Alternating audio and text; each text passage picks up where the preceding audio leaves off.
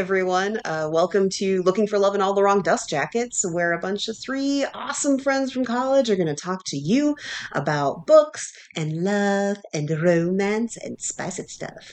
Today, we're talking about the Bridgerton second book, The Viscount Who Loved Me. We're a bunch of three. We're a bunch of three? That's what you said. No, I didn't. We're a bunch of three. Okay, we're cool. I didn't say that. Bunch of three. Oh, a bunch of three, yeah. We're a bunch of three.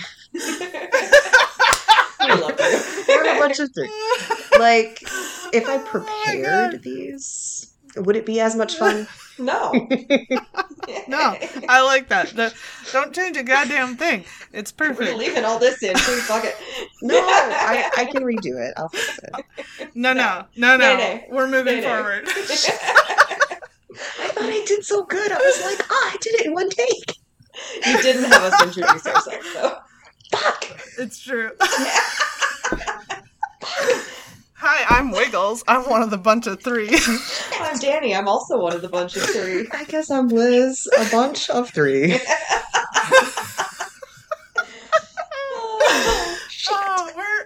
I'm sorry. This is my fault. I don't have the maturity for this. Nah. Whoever said we needed maturity for this, we're talking about spicy books. That's true. Wiggles, are you drinking a absolute mixed drink? Yes, it is an absolute vodka soda, grapefruit and rosemary flavor. My eyes are keen when it comes to hunting down what people are drinking. So, am I redoing this intro, or are we just leaving all of that shit show together? Oh, I think we're just leaving all that shit show together. It's I fun. think it is what it is.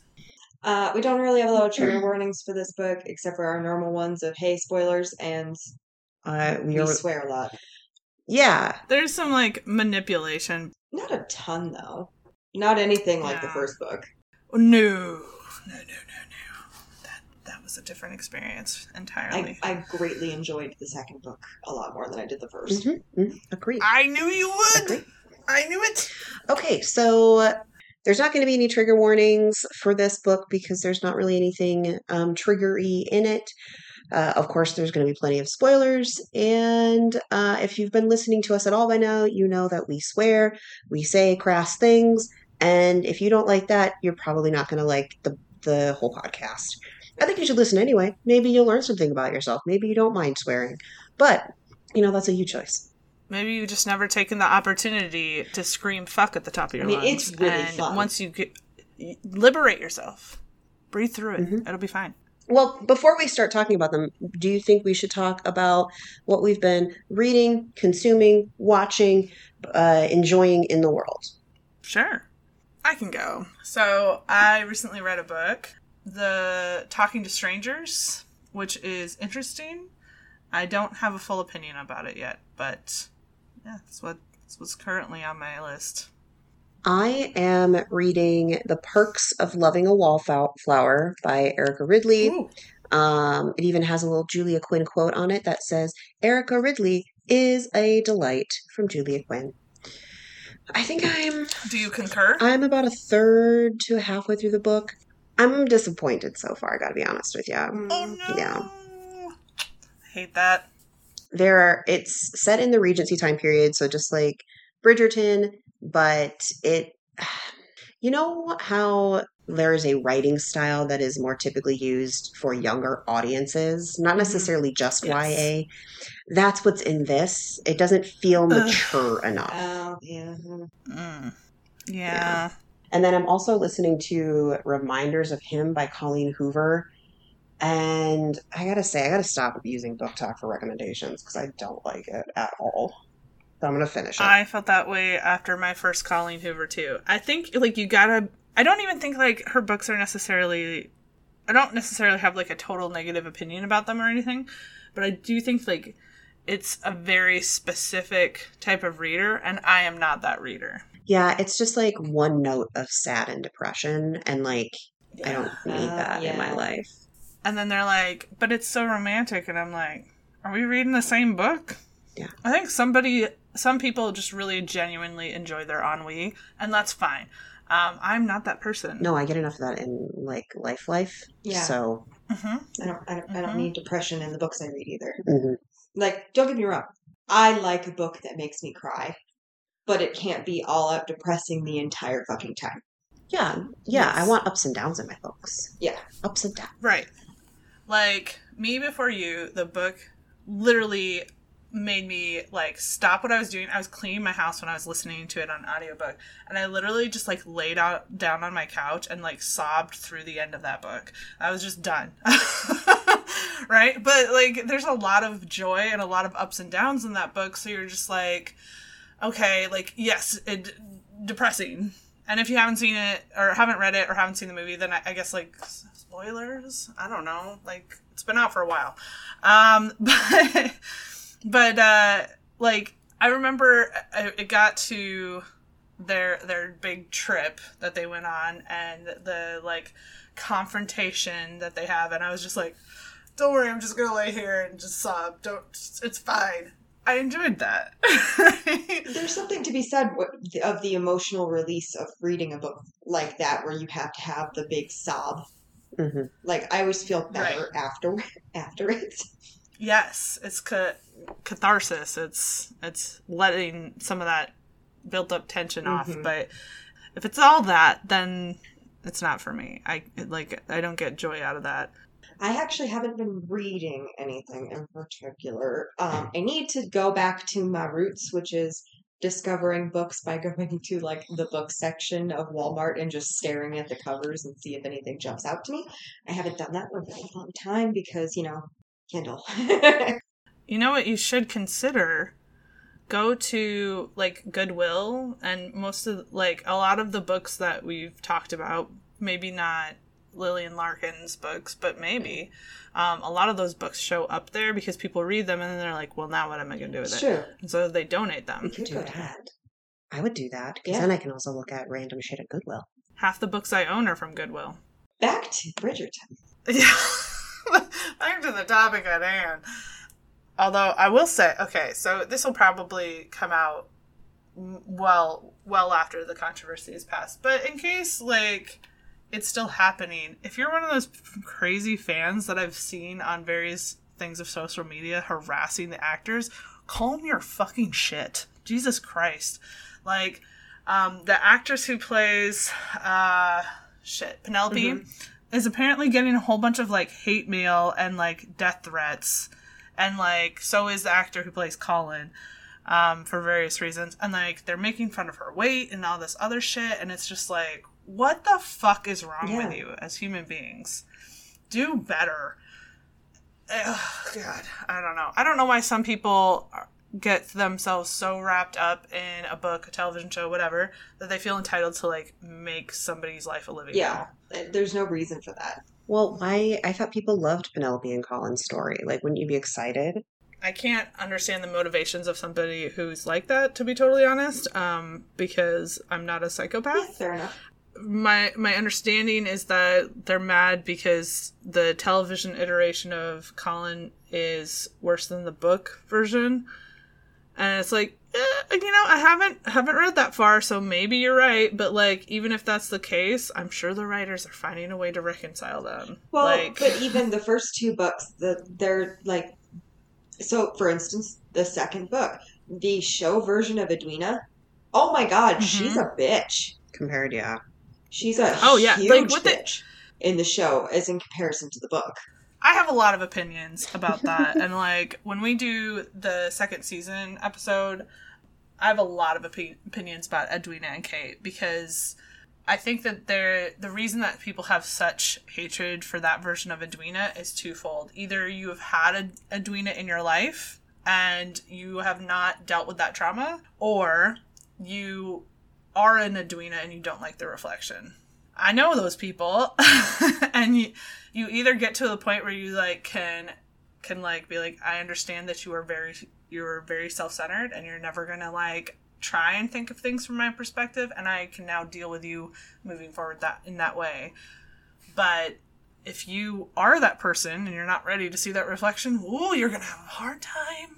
Her in the book she really is a very nice, lovely person. And yeah, they turned her, I was like, after reading the book, because I'd seen the show, after reading the book, it was like, oh, I like Book Edwina a lot better. Yeah, and I like Show Kate a lot more. I do love Show Kate. But I think that the reason we like Show Kate better than maybe Book Kate, if you are in that camp, is because they modernized her. Yeah. I didn't dislike Book Kate. I just want to put that out there. I don't dislike her. I just prefer the show version. She's a much stronger person. We also have to remember that the show didn't do this entire book. And obviously it couldn't do everything in a book, but I mean, the show ended when they got married, whereas the book goes past that. Yes. Right. And the show covered a lot of extra material, and I think it was absolutely the right choice. There was a decent amount of time where we see family dynamics between the three of them that we don't see in the books in order for them to showcase the culture that Kate comes from. Yes. Anyway, we're talking about the show a lot. Well, we probably want to do a brief synopsis of this book. So the basics here, and I could read the back of the book, but we'll just do the highlight. So this is Antony's book, and he has decided he will take a wife because he needs to do what the eldest do and provide an heir and, do all the things he's supposed to do. It's time for him to finally take responsibility and do what he's supposed to do. Yes. He's come to wive it wealthily in Padua. What? What was that? What was that? He's come to, it's a Kiss Me Kate reference because I'm a dork. Oh, okay. All right. Get it, Kate? Fuck. My jokes are funny. Well, Liz and I just laugh at her frustration. Oh my gosh. This is why we can't do brief synopsises. We got too many shit. Too many things. So I regret nothing. One person will find that joke hilarious, I promise you, and they're gonna be like, yeah, good job. So anyway, getting back to the synopsis, Antony needs to find a wife, but he does not want to have a love match because he has a mental, I guess, block or this idea that he cannot outshine his father in any way. And his father died very young, in his early to mid 30s, I think. I think he was like 32. And then, or was he 38?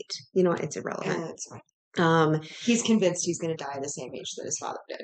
Right. So he doesn't want to leave anybody the way his dad left his mom. So he's like, I'm just going to find some lady. We're going to marry. We're going to do the right things. Pop out some babies. Call it a day. So he decides he's going to take Edwina, who is Kate's younger sister. He wants to marry her because she is practically perfect in every way. That all goes about. But Kate is like, no, this man shall not marry my sister because he is a rake. And so they just have a bunch of conflict, a lot of the like enemies to lovers vibes going on. Which and then, I love it. it. Enemies to lovers. Oh. And then eventually he kisses her. Great. Awesome. Love the kiss. And then she gets stung by a bee. And that's how his father died, was from a bee sting. So he kind of has a panic attack and is trying to like suck the venom out. By the way, don't do that. It doesn't work. They get caught with his mouth on her and they have to get married, and then they're married, and then they deal with his trauma and they deal with her trauma. End of the book. And they all played Pall Mall afterwards, and it was a good time. Randomly, I did not know that croquet, right? Croquette? Croquet. Croquette is a food. Croquet was ever... Coquette is a bitch. Coquette is a bitch.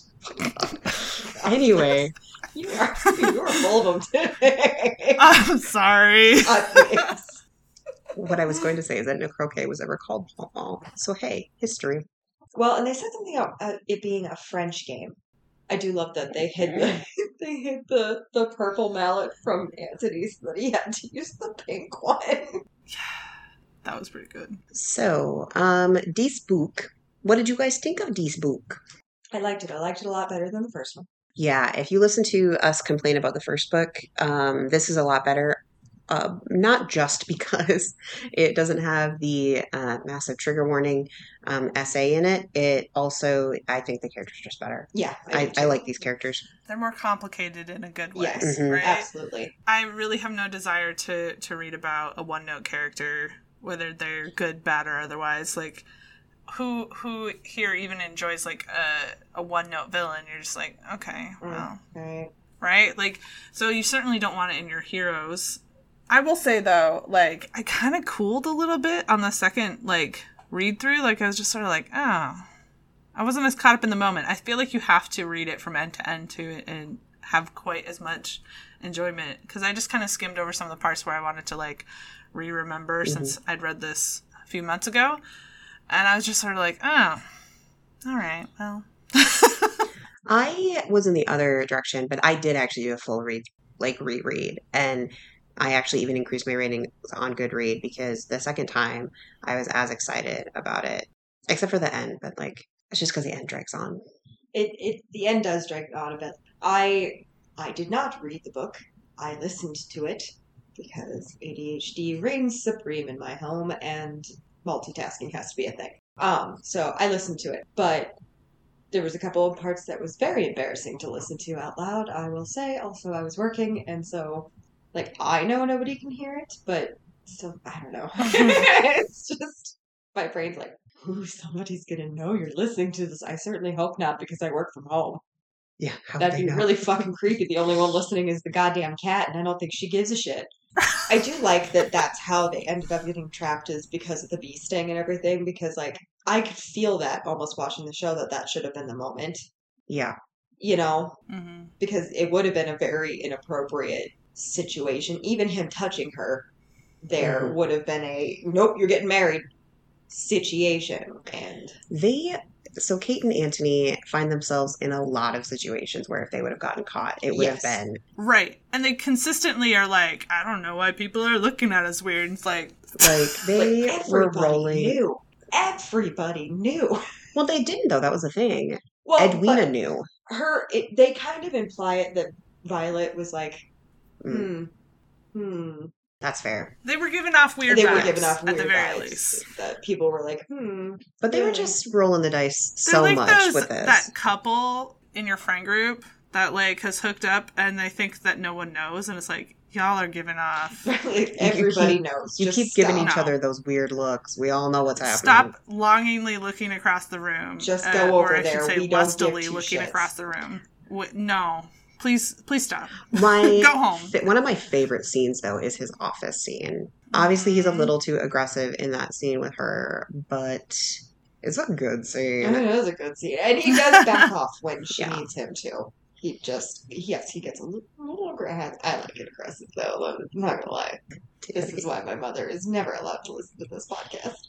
So, the office scene, Kate tries to leave the party. What? I'm trying to keep us on track, and y'all are just going 50 different directions. Have you met us? Anyway, this damn scene. Kate's trying to leave a party that's at the Bridgerton house. It's a musical review, whatever, who cares? And she hears Anthony and the opera singer, coming down the hall, being all, flirty, whatever. Because they've been making goo-goo eyes at each other all night, and Kate has noticed. And so Kate's like, well, shit, I don't want to run into this. I'm just going to dip into this room. They'll walk past. I'll go back to the party. Problem is... That is the most relatable thing Kate does. Oh, yeah. She's like... Because I would panic dip so fast. Like, I'm just like, yep. All this tracks. Yeah, I remember at one point though, like during the scene, I was like laughing so hard. I was like, I need to breathe before I can go forward, because I was just like, I feel attacked. I feel personally attacked in this moment, because it feels like the kind of bad luck, dumb shit that I would do, where it's like it starts off with good intentions and it goes very sideways. And oh my god, continue. That's why you and Kate are very similar. Very similar. It's the avoidance response. You're like, no, fuck, I'm not dealing with this situation. I'm just gonna slowly back into this bush and dissolve. That Homer Simpson. Yeah, you're just gonna Homer Simpson it into the bush. And so that's the dream. Oh, I know. My goal in life is to be invisible, and I'm good at it. Oh my god. She walks into this room. It happens in it being an office study. And she's like, okay, cool. They're not going to come in here. Why would they? Only they do. Because of course they do. Because it's Anthony's office. Because, if you're writing a good farcical moment, that's how it works. Yeah. So she's like, shit, gotta hide under the desk. which I just am like, yeah, you have to. What else are you going to do? You can't just like pop out and be like, sorry, I was creeping in your room. Right? Like literally being in someone's bathroom, like digging through their medicine cabinet is the equivalent today. Like just being like, no, I couldn't find your toilet paper. So then Anthony and the singer are like making out, and then Anthony manages to see Kate and ushers his lady friend out, and then has an interaction with Kate, which is very much the enemies to lovers. Like, what are you doing here? Why is it always you getting in my way? And then I kiss you. The important thing, though, is that he locked the door. Oh, yeah. He knew what he was doing. This was not the Anthony from the show, which is, like, constantly, like, forcing his hands to their sides and then failing, right? This was him actively going, I don't give a shit anymore. We're locking the door. Rude. Like, I remember I was cross-stitching while listening to it, because God forbid my hands not be doing something. And I was sitting there stitching, listening to it, and then like stopped mid-pull on string and just like stared at my phone as it made this scene happen. I'm like, what is happening? I loved it. It's one of my favorite things. And that's pretty much how it ends. That they kiss. Kate is very like, what was that? First kisses are kind of like that, though, Yeah. too. Like, you're just like, what? Hold on. Well, and this is her first kiss ever. Yeah. Yeah. Like, processing that, like, you're just like, whoa. Like, she blue screened. That's what happened. Yeah. Essentially.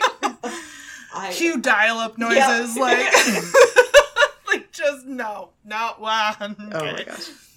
That's like the moment, right? Like every book has a moment where things fucking turn. The characters probably don't know it's turning, but we as the audience do. And that's the moment where you're just like, ha, this is where we're going. I should point out, I know we're not talking about the show, but this is a big like difference between the show and the book. In the show, Kate is not involving herself in the season. She is there to find a husband for Edwina, and that's it. In the book, she is looking for a husband herself. To be. She's she's not trying super hard, but she is actively looking for a husband herself.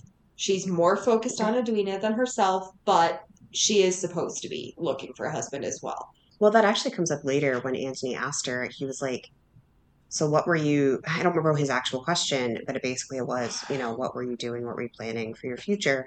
And she's like, well, I just kind of assumed I'd be a spinster.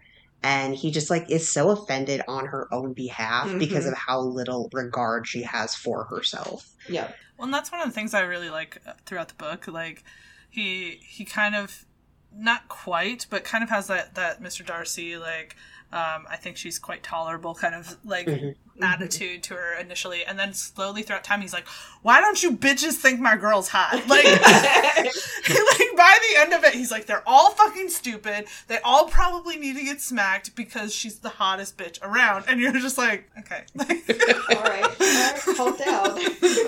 It's like, it's fine. But like the funny thing about it is he does it entirely internally. So like later on when they're finally together, like Kate's entire internal monologue is he doesn't really want to be with me. He's only here because like he got trapped of the whole bee situation. Yep. And then like, yeah, he might want to have sex with me, but it's not like the big thing. It's not like he wanted Edwina. Yeah. It's I'm someone you can settle for, not someone that you want. Mm-hmm. And his vibe is actually the opposite. This is a dangerous situation because this is somebody I could fall in love with and I don't want to do that. Mm-hmm. Yeah. And this is this entire book very much falls into the classic, I'm not going to communicate with you about what I'm thinking or feeling. God forbid we talk about our feelings. Yes. And the consequences will be on us both, right? Yeah. They do manage to actually talk about their feelings, though. Yes. Which is a big improvement from the first book, where they just go from, we're mad at each other, to, I guess we're over it, but we're never going to talk about it. Mm-hmm. Yeah. Whereas in this book, they do start talking about that. But only after he makes a really big fuck up. Because skipping forward after their marriage, Anthony has several moments of realization of different things, and between them all, like, has this full-blown panic attack and goes, nope, I'm out, and, like, runs back to his mom's house, and it's just like, what the fuck are you doing, bro? Do better. What is this? And the whole time, she just lets him. She's like, yeah. You know what fixes that? My girl Eloise. It's true. Because she calls Kate. I think she sends a letter to Kate. Obviously not called. That's not a thing. But she gets a hold of Kate, essentially. And she's like, I don't know what the hell is wrong with him, but fix him. Get him out of this house. Which is hilarious, because it's technically his house. Mm-hmm. Well, and can you imagine if you were his brothers and you just, like, were watching that happen? Like, you were just like, the fuck, bro? Which is pretty much what they say to him. They're just like, why are you so stupid? What are you doing?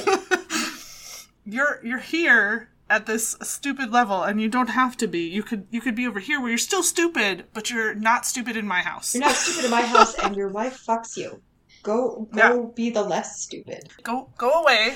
Go away now. That scene that they have between Anthony and Benedict and Colin where they're at the club, and Anthony is just like sulking and being like, Everything's the worst. It's so I might funny. love my wife. How Where? dare I love my wife? Meh. It's so funny when Benedict and Colin are just like talking to him but also like at him. It's really good. Stop being dumb. And that's like the sibling dynamic that I really appreciate, because that's what true Mm-hmm. siblings are. It's not like, oh, brother, how are you today? Like, that is bullshit. It's really, fuck stick. Get out of my seat. Yeah. This is where I sit. You know this is where I sit. Why are you in my fucking seat? I have literally Jesus. walked into my brother's house and been like, sup, fuckface? It's just how we are. Yeah, I'm that's allowed how to be siblings- that way. Nobody else is allowed to be that way. That's okay? true. There are rules. There are rules. But that's exactly also how siblings deal with another one having a problem. It's not like, okay, let's sit and talk about it. And like, here, I will be the shoulder for you to cry on. And I mean, that happens if it's super serious. But a lot of the times I'm just like, with my siblings, I'm like, hey, what the fuck are you doing? This is real dumb. This is the thing you're doing. It's dumb. Yep. Stop doing it. You could do not that, and it would be better. Mhm. Yep. Okay. Well, and like, I really like earlier in the book when Kate and Anthony are just like starting to get to know each other, and they already have that animosity going, and Colin kind of steps in and is like, so look, my brother's a dick, but you're being shitty too, and now you're both gonna have to deal with this. Bye. Well, what Colin does right away is he's like talking to Kate, being like, "Oh yeah, no, Anthony, he's you know he's talking you up, or like he wants to get to know you." And she's like, "What? Okay."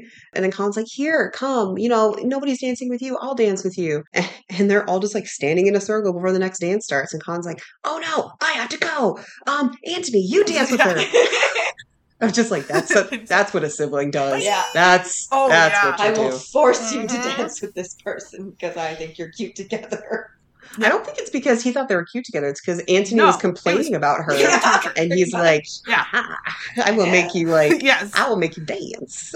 Well, it doesn't even. I wish I could remember exactly what chapter it is so I could look it up. But he like has a line to her afterwards, like where they, where she comes up to him and is like, "Why did you abandon me with your brother?" And he's like, well, basically, I don't like you talking shit about my brother." But my brother also shouldn't be talking shit about you. But, like, I'm always going to choose my family first, by the way. And you're just like, that took, like, it went suddenly, like, very serious. You're like, you were like, well, okay, Colin.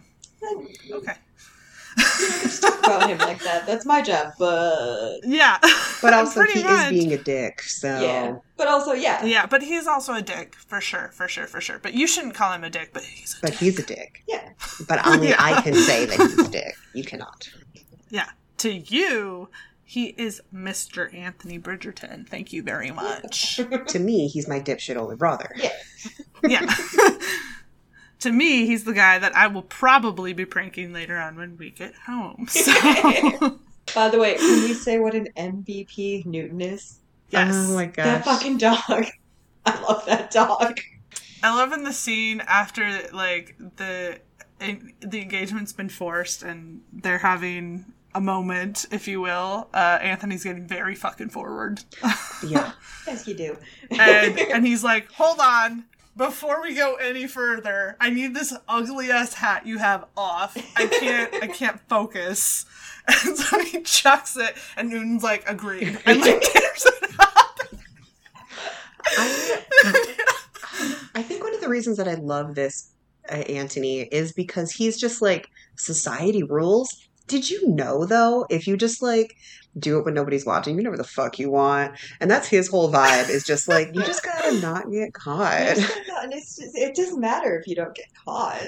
I mean, and as soon as like they have to get engaged, he's just like, we're engaged now? Well, come with me to this dark corner. He's like, pros and cons. Yes, I have to get married to you, and I might accidentally fall in love with you, but we gonna be banging. One of my favorite scenes is it's after they're married, and she has been having tea, and he comes in, and she pours him a cup of tea, and the entire time they are having a conversation, he is scheming in his brain how to get rid of most of the tea so that when he yanks her across the table onto his lap, it won't make a huge mess.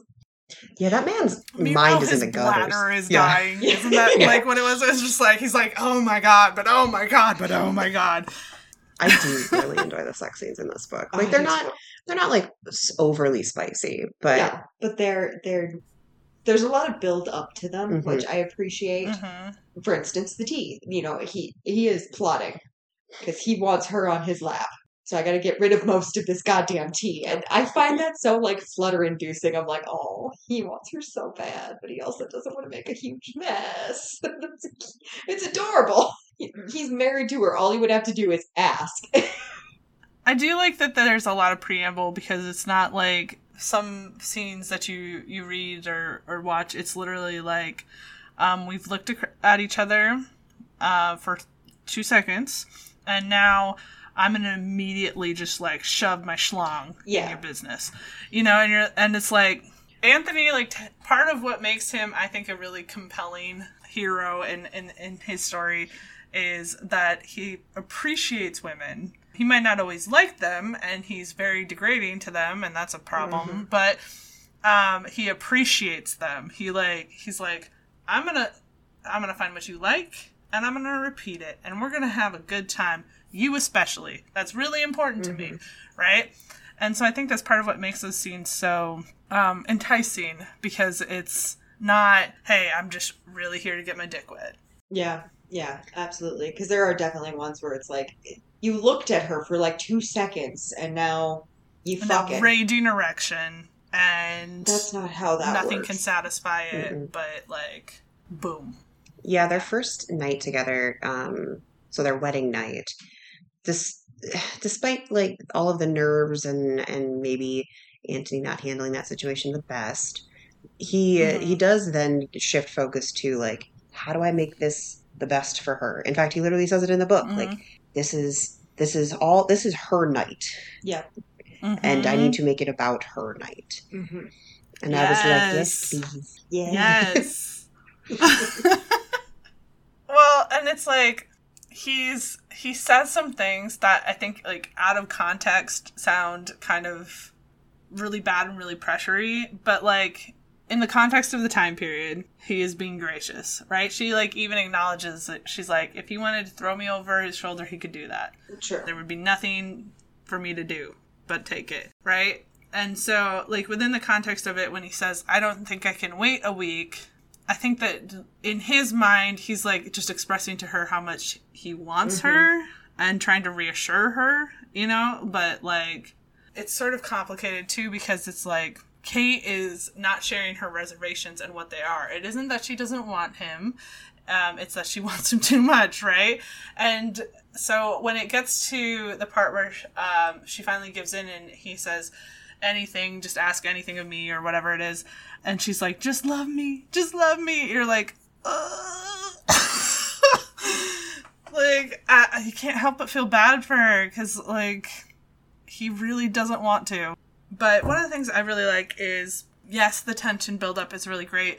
But after they're married, the way that he is slowly finding different ways to be in her presence. And he's just like, no, I wanted to do this thing. It's not because you're here. It's just because, and it feels very like cute, like first love, like kind of thing. Even though they've already like done the getting married, having sex, like that whole thing. Now they're like cutely dancing around each other and being like, maybe kind of like you, maybe kind of like you too. Them so discuss. it's really cute having that reversed, Yeah. you know, instead of that being like the initial thing. It's them discovering that they actually genuinely enjoy each other's company. Right. Yes. Which is how that would be back then. Like, you didn't have enough time to get to know whoever the hell you were marrying until you're married. God, that'd be terrifying. What if you married somebody? Imagine this is happening today, right? And like, so you've known this person for a month, and you also fought a lot before you got to know each other, and got married, and now you're just in this house by yourself with this dude, and you're supposed to get to know each other because you're going to spend the rest of your lives together, and you're going to raise children together. Like, just thinking about that in a modern context, you can't even really rationalize it. You're just like, what? At least I can't. Yeah, Well, I can't either. I can't. No, I can't. But that is still somewhat, existent in our modern times. There are still arranged marriages in other cultures. It's And true. Yeah, yeah. I can understand it, right? Like, I get the concept of it If academically. you detach the romantic part of it from marriage, it makes all the sense in the world for it to be a partnership instead. Like, if you think about it in terms of like, if the reason to get married is to raise kids, romance is like got to be some of the shakiest ground to be building that on, and that's what we like base it all around. And so when you think about it from the perspective of it's a task for you to raise this child in a healthy environment and all that, and you go into it with that thought process, like, to me, then arranged marriage makes all the sense in the world. Agreed. This is going to make me sound like such a bitter human being. People annoy the shit out of me. So the thought of marrying somebody without really knowing them and then living with them and shit, I would drown because people get on my nerves really easily. You know, I have found my peeps in there, and there isn't going to be a lot more people added, I don't think, in the future. I've got the people that I really enjoy, and that's it, which is also why I am perpetually single, because people annoy the shit out of me. Well, and in a modern context, I don't know that Anthony gets to have love. Yeah. Like, if he doesn't have this situation that's forced on him, like, even though there are really great things about him, he's a really interesting character, and I think a good character, he doesn't get to have love. He will be married for his station and his wealth by some bimbo or something like that. Like, it will either be somebody where they're in the same circles, or somebody that traps him into a marriage. Like, that's how it would go in a modern setting. And so thinking about like some of the choices he makes, the things he does, I think that's one of my favorite things that they have in the television series is his mother basically like puts it out to him plainly and says, like, if you keep at it the way you are, you're going to end up alone. You can't be a shitheel like this. Which is another reason why Violet is one of my favorite characters. yeah, she doesn't show up in this book as much. No. But when she's there, you know she's there. Oh, yeah. The hat, for instance, Yes. you mentioned the hat thing where he was like, that's a really fucking ugly hat, and he takes it off and throws it. He says something about, or she says something about they've been shopping all day. I can buy another hat, and he goes, my mother won't allow you to buy anything that ugly. And she like internally was like, no, she hasn't. Because Violet doesn't let her. Yeah, and I love that he's like, ha! I knew it! I also really enjoy that, and this is common in a lot of characters, that they have like a very similar or shared goal, and then it just takes them a while to figure it out. So for both of them, it's protecting and providing for their families. Yes. That is something that comes up, I think, in the same scene with the hat, where Kate tells him, one of the things I like about you is that you will basically do anything for your mother. Yes, and do anything for your family in general. And I think he mentions in that scene as well that he is going to set up a dowry for Edwina. That is later. That's the tea scene, because she jumps across the tea. She ends up actually jumping across the tea to attack him because he wanted to set up a dowry for her sister so that she would have a better chance of finding a match. Yes. How much do you think a dowry was back then? Obviously, it varied based on how much money you had. But, like, Antony's rich and he's titled. Yes. So how much money is he giving to Edwina for her dowry? Well, it's also, there are two different types of dowries, right? There's like an initial lump sum kind of thing. So like in the first book, there is a discussion of like, this is Daphne's dowry, and he's like, no. Like, you can put it aside in like a trust or something like that. You can put it aside for her or and her children for in case something happens, essentially. Right.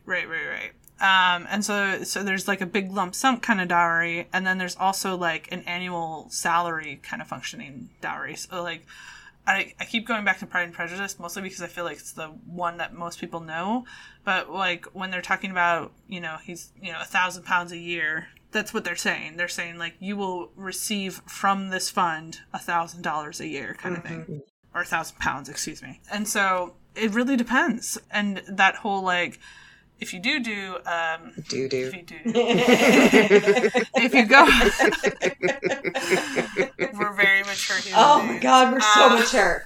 All in our fucking 30s, and we all giggled at doo-doo. Oh my god. 2 days into 34 and I still can't handle it. I'm 35. 32, bitches. Yeah, because you're a baby. Your mouth. Fucking infant. Do you know what's worse? Hanging out with my sister. She's 23. Yeah, that hurts my soul a little bit. My little sister just turned 21, and I was like, you need to stop saying those things. They're so hurtful. Why are you trying to hurt me? Who's your favorite side character this time? Okay, we can talk about that in a minute, but I'm gonna totally side rail your entire thing. No. Just because of this one moment that I'm mad that we didn't get to have in the TV show, where Anthony rescues Penelope from so Cressida Cowper and her cronies, and I'm just like, why couldn't we see that side of him? Because that's like it establishes like that in general that the Bridgertons consider Penelope to be family. Yeah. It shows that they clearly do not think their higher rank or whatever makes any difference. Well, and in the books they don't make it seem like they're real good friends, like their families are real good friends. Like they like them and everything, but they, they're not like super good friends. Well, in the show, they're good friends with the family. Penelope and Eloise are really great friends.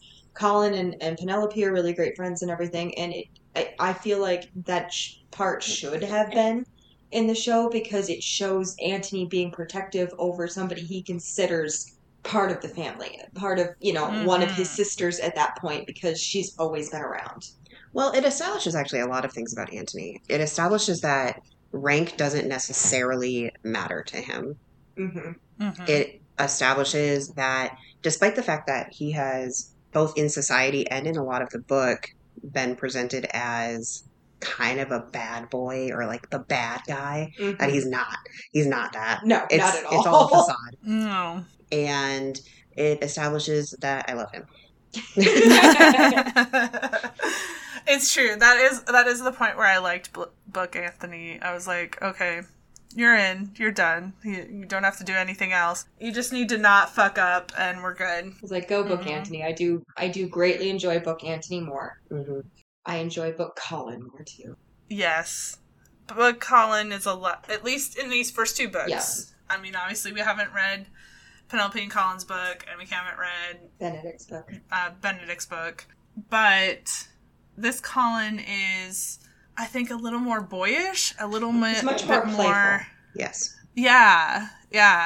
And so I think that, and he's playful with intention, which is really interesting, as opposed to just like, I just feel like fucking up people's days. He's like, I'm making a point here. I hope that you're smart enough to catch on. Yeah.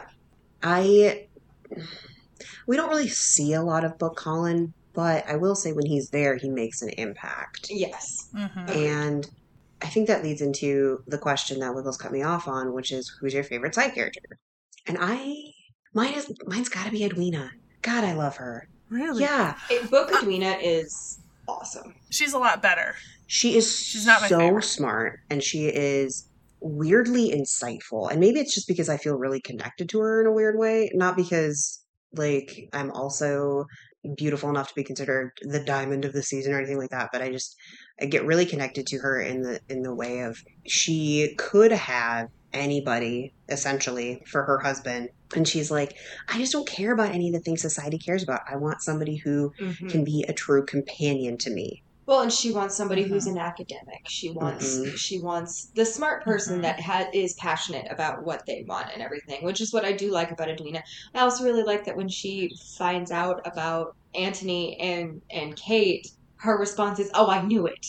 Yeah. Because she did. She is very intuitive. She understands people's I feel like she understands people's body language and their tone of their voice, because at times when they're fighting, I feel like they're throwing off some very sexual vibes, fuck me vibes from their body language. Not that she would realize what fuck me vibes are, but it would be abundantly clear that they're fighting, but they don't dislike each other. Well, it's her sister. And I think, not to continue to bring up the show, but the one gripe I had with the show is that's your sister. And that's somebody you spend almost all of your time with, and you can't figure out that she's got the hots for that guy.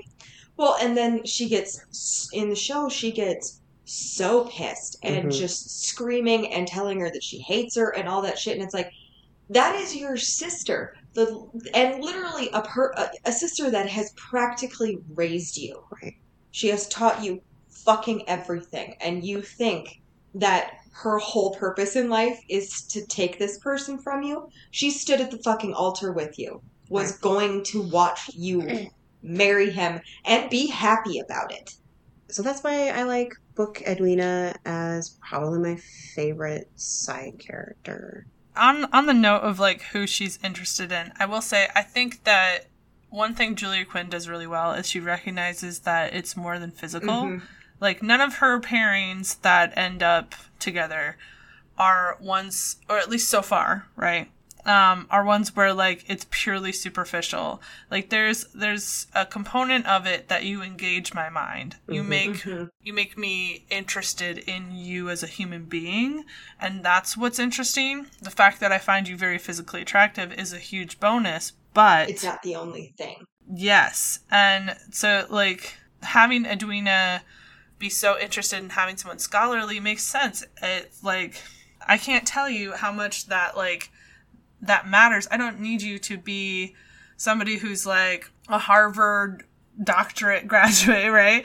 You know, but like if you're the type of person who looks at the world and says, I don't want to investigate further, then I don't want to investigate whatever this is any further, right? Exactly.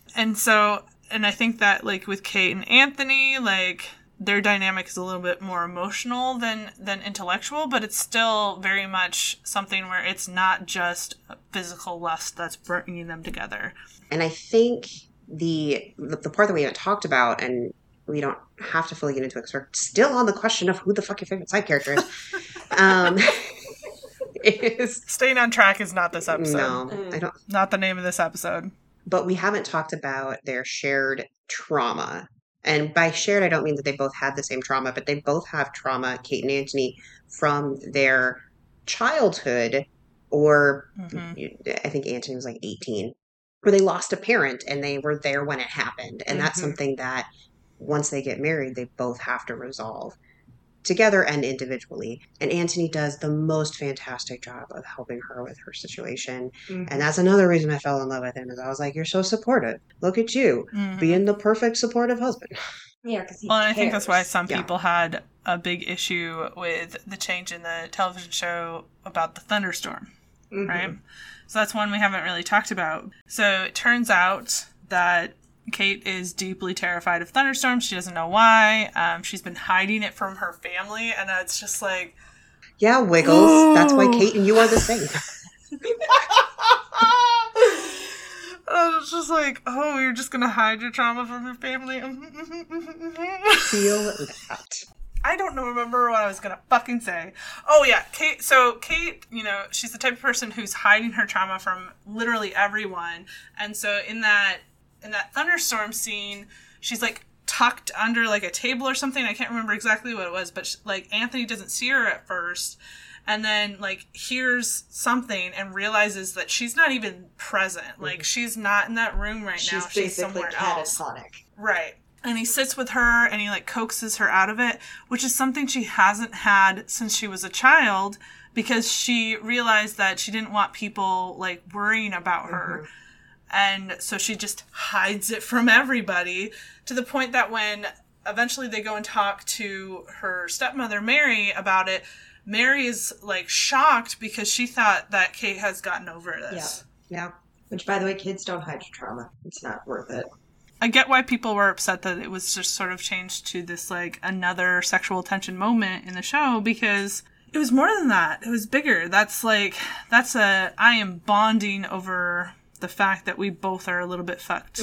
Especially with Anthony's trauma being what it is, and that he had to sit in that room with his dead father for how long, dealing with that, I think is really important, because it's part of what brings them in some ways back together in the end, when he finally comes to his senses. Yeah. Well, there is something very real, not just like a trope in books, but very real about people bonding because they have not necessarily, again, shared trauma where they both experience the same thing, but They shared both have trauma. different traumas that bond them because they become each other's support system for those traumas. Right. And that is something that it's important in the book. Like, if you take that out, the book can still be written without it, but it really adds so much more depth to both of their characters and their relationship. Yes. Well, and I think, God, here's the thing, too, about Kate's thing. When they do finally have that conversation with Mary, and it turns out that her mother has died in this, like, really specific, horrific way. Horrible. I was shocked and horrified listening to that. I was just like, why? That's so unnecessary. Fuck. I was like listening to it because it was, it's towards the end-ish of the book. It's not like the end of the book, but it's towards the back part of the book. And so I was like listening, cross-stitching, doing that ADHD bullshit.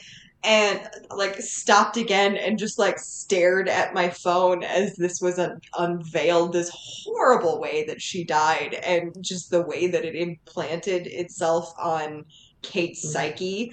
And I was just like, oh my God, why? Well, the thing is like she had to die in that horrific way, though, for Kate to both not remember it and have so much existing trauma from it. Yeah, it's not fun to read in your romance book, something that horrific, but it is such a defining piece to Kate. It gives a great depth to her character and shows, it also does show that sometimes when you have something that horrific happen, it's not even necessarily that she remembers it consciously, but her body is still showing the trauma. She still has the fear behind it without even really understanding. Yeah. And that balances really well with Antony's, where he very specifically remembers every single moment of his father dying and knows why he has the trauma and emotional damage that he has, but he is incapable of looking at it in any logical way. Well, not necessarily he remembers every second of his father dying, because he wasn't there. Well, yes, he remembers him, what he was doing is what I mean, and being a part of it. Well, and I think too, it's sort of complicated, and I think that Anthony's feelings after Kate has processed this trauma is really complicated because, well, yes, hers is this very deep-seated childhood trauma. She was 3 years old or something like that when this happened, and Anthony was 19 when his dad died. Anthony has the full scope and understanding of his trauma versus she doesn't know exactly where it's coming from, right? Yeah. But she gets to heal from hers, and he doesn't get that catharsis. And he kind of does at the end, where he does eventually, for sure. Yes. But that moment in the book when Anthony is thinking about how he is so grateful that Kate was able to overcome her trauma, but also so jealous. That also felt so real. Absolutely. You can have those dichotomies of emotions and thoughts in in yourself, and they are very difficult to juggle and understand. You can cheer somebody on and simultaneously wish it was you. Exactly. Right? Yep. I think getting back to way back when, you had a question for us. Who is our favorite side character? Who the fuck is your favorite side character? Like, define. You know, I didn't notice them as much in this book. I felt like they weren't present enough, personally. Like, just side characters in general? Yeah, like they just felt like they honestly were in their own universe. I mean, if I was to pick somebody right now and they weren't there for much of it, I would honestly pick Mrs. Featherington because she was hilarious. Like when she like comes in after they've been caught, and she's like, "Oh, I knew it! Oh my god! Scandal! Oh my god!" It's just like, I love when Anthony's like, "Mother, will you get this bitch out of here?" I cannot. And she's like, "Oh, are you gonna let him speak to me like that?" And so like, yeah, if I had to pick one right now, it'd be her. Mine's gonna be weird. It's Newton. He aggressively loves Kate and Edwina's mother. Aggressively loves her. And Mary's like, no. Yep. Mary can't stand him, and he just wants her to love him so much. Come back here and love me! And he pretty much aggressively loves everybody. And so, like, to the point where he pushed people in a fucking river. Yes. Because he aggressively loves Edwina. Which is another great scene that we have not talked about yet. Because that shit's hilarious. The way that Anthony is, like, mad at Kate, and he's like, "Why can't you control your dog? What the fuck?" It was an accident. The best is that afterwards, when Kate asks Edwina, like, "What did you guys talk about?" So Anthony takes Edwina home after all that because she's, like, soaking wet and will catch a chill. In fact, she actually does. Mm-hmm. And Edwina's like, "I don't know, like the weather." He asked me how I was doing. I don't know. And some basic bitch shit. Yeah. And Kate's like, What do you mean? He's like, "Yeah, nothing happened." And I'm like, "See, Kate, he obviously likes you more because you guys always have something to talk about." Yep, you're always snipping at each other. I love watching them snip at each other. Oh, it cracks me up. I'm like, you just want to pick at each other just so you have something to say. Yeah. They like want to be on top. Essentially, is kind of a lot of their conversations is they're trying to get the upper hand. Shut up. I know the look on your face, Liz. They do want to be on top. Yeah, they do want to be on top. I saw it click in her brain. I saw it happen. I just didn't want to interrupt you. But they want to prove who's smarter, essentially, all the time. And it just cracks me up because they're just making asses of themselves. I do really think we haven't touched on it a whole lot, but like we've touched on it a little bit where Kate just really doesn't love herself. I think she loves like a lot of aspects of herself, but she just like seems to have this internalized negative voice. She kind of has an inferiority complex. Thank you. Speaking's hard. I got you. My tongue died halfway through that sentence. She kind of has an inferiority complex. Why do I have a problem with that fucking word today? I'm joking. Sorry. It's because we're a group of. What is it? We're a group of three. We're a bunch of three. We're a bunch of three. We're a bunch of three. And I'm going to say that every time now. Do it. We'll laugh. We're just a bunch of three. We're a bunch of three. But yeah, she really has an inferiority complex when it comes to her sister, essentially. Because in comparison, Edwina is more conventionally attractive, has better manners and everything, and so she just assumes that everyone thinks that she's more, that Edwina's more beautiful, Edwina's better, and all of that thing. That's not necessarily true. No.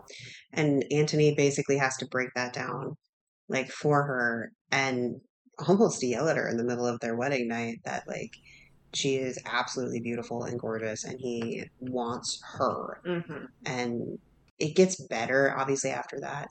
I wish she maybe would have come to some of that realization herself, but I understand that that's hard to do. Well, and here's the thing. I don't think that necessarily...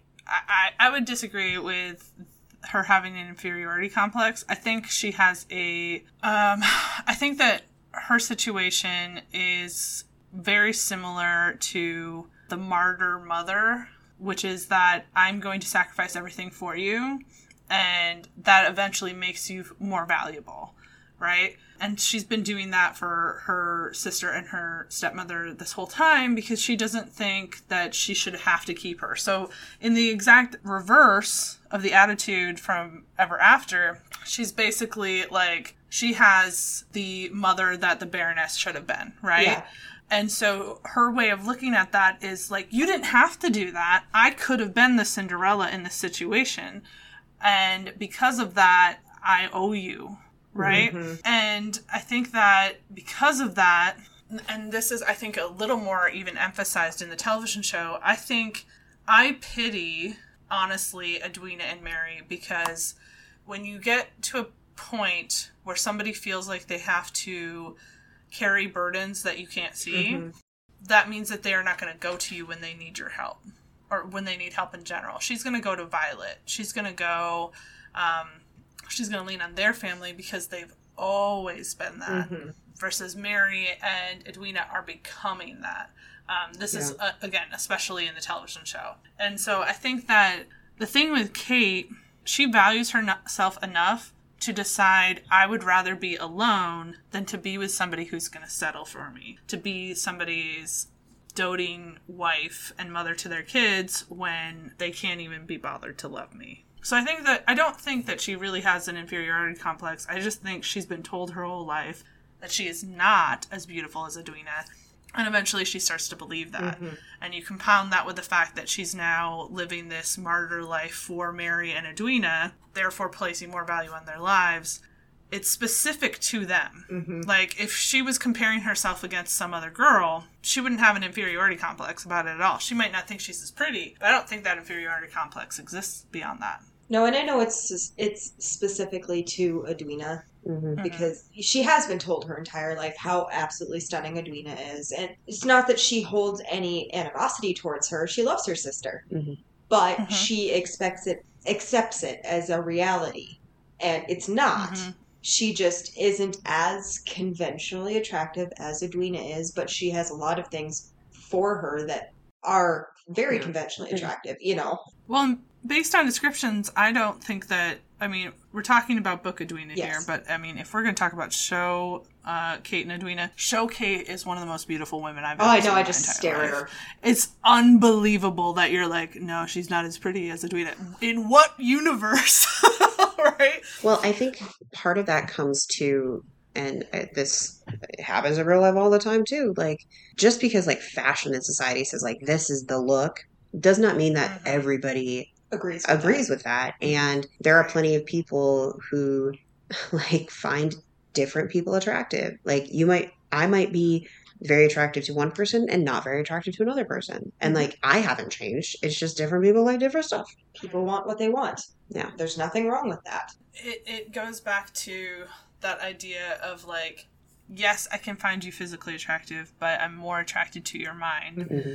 I think that's what makes Anthony so compelling to her and makes her want to be able to fall in love with him. And the fact that he's starting off the conversation with, I can't ever fall in love with you and I won't. That's where the pain aspect of it comes mm-hmm. in and makes her wonder if he was with Edwina, would he still have that opinion? Yes. Because he doesn't clarify his justification or reasoning for that ever. One of the things that they don't touch on at all in the book, and I hope they do that Julia Quinn does in future books, is Kate, went from being untitled and poor. That's the whole reason that like Edwina and Kate need to find somebody to marry. They are very poor. They can't afford another mm-hmm. season. And mm-hmm. she goes from that and then thinking that she is undesirable, unwanted. Nobody's going to love her. She's going to live in the country as a spinster, to married to one of the, I think he's supposed to be one of the more attractive men, definitely one of the most desirable men in the ton. Mm-hmm. She is now a Viscountess. Like, mm-hmm. she is the Viscountess now. And she's rich as hell. Mm-hmm. Yeah. She's not gonna know what to do with Yeah. that. She's gonna be like, well, and she kind of touches on that. She's like, she said, I'd say I'd make you buy with the hat thing. She's like, I'd make you buy me a new one, but you've already spent all this money on me. And he's like, I did, and that's how you get the like, oh yeah, Violet Bridgerton has been like making me go buy dresses. Yep, dresses And and I don't know what to do with and that.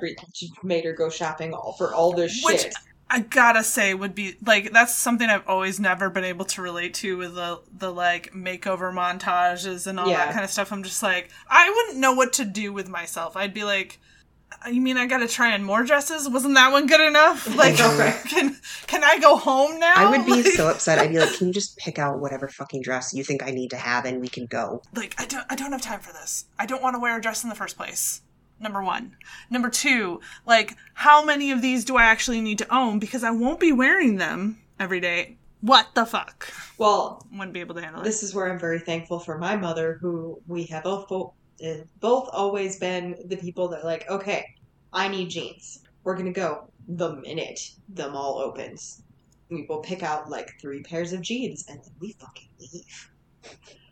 So I guess that the next thing to talk about is our ratings. Our ratings. So, romantic. What would you rate Oh my this? god, it's a 5. I go 4. the way that you instantly turned into like A fangirl, bubbly yeah. You're like, it's a 5. What do you do? I would also give this like a 4.5, Yeah. I think.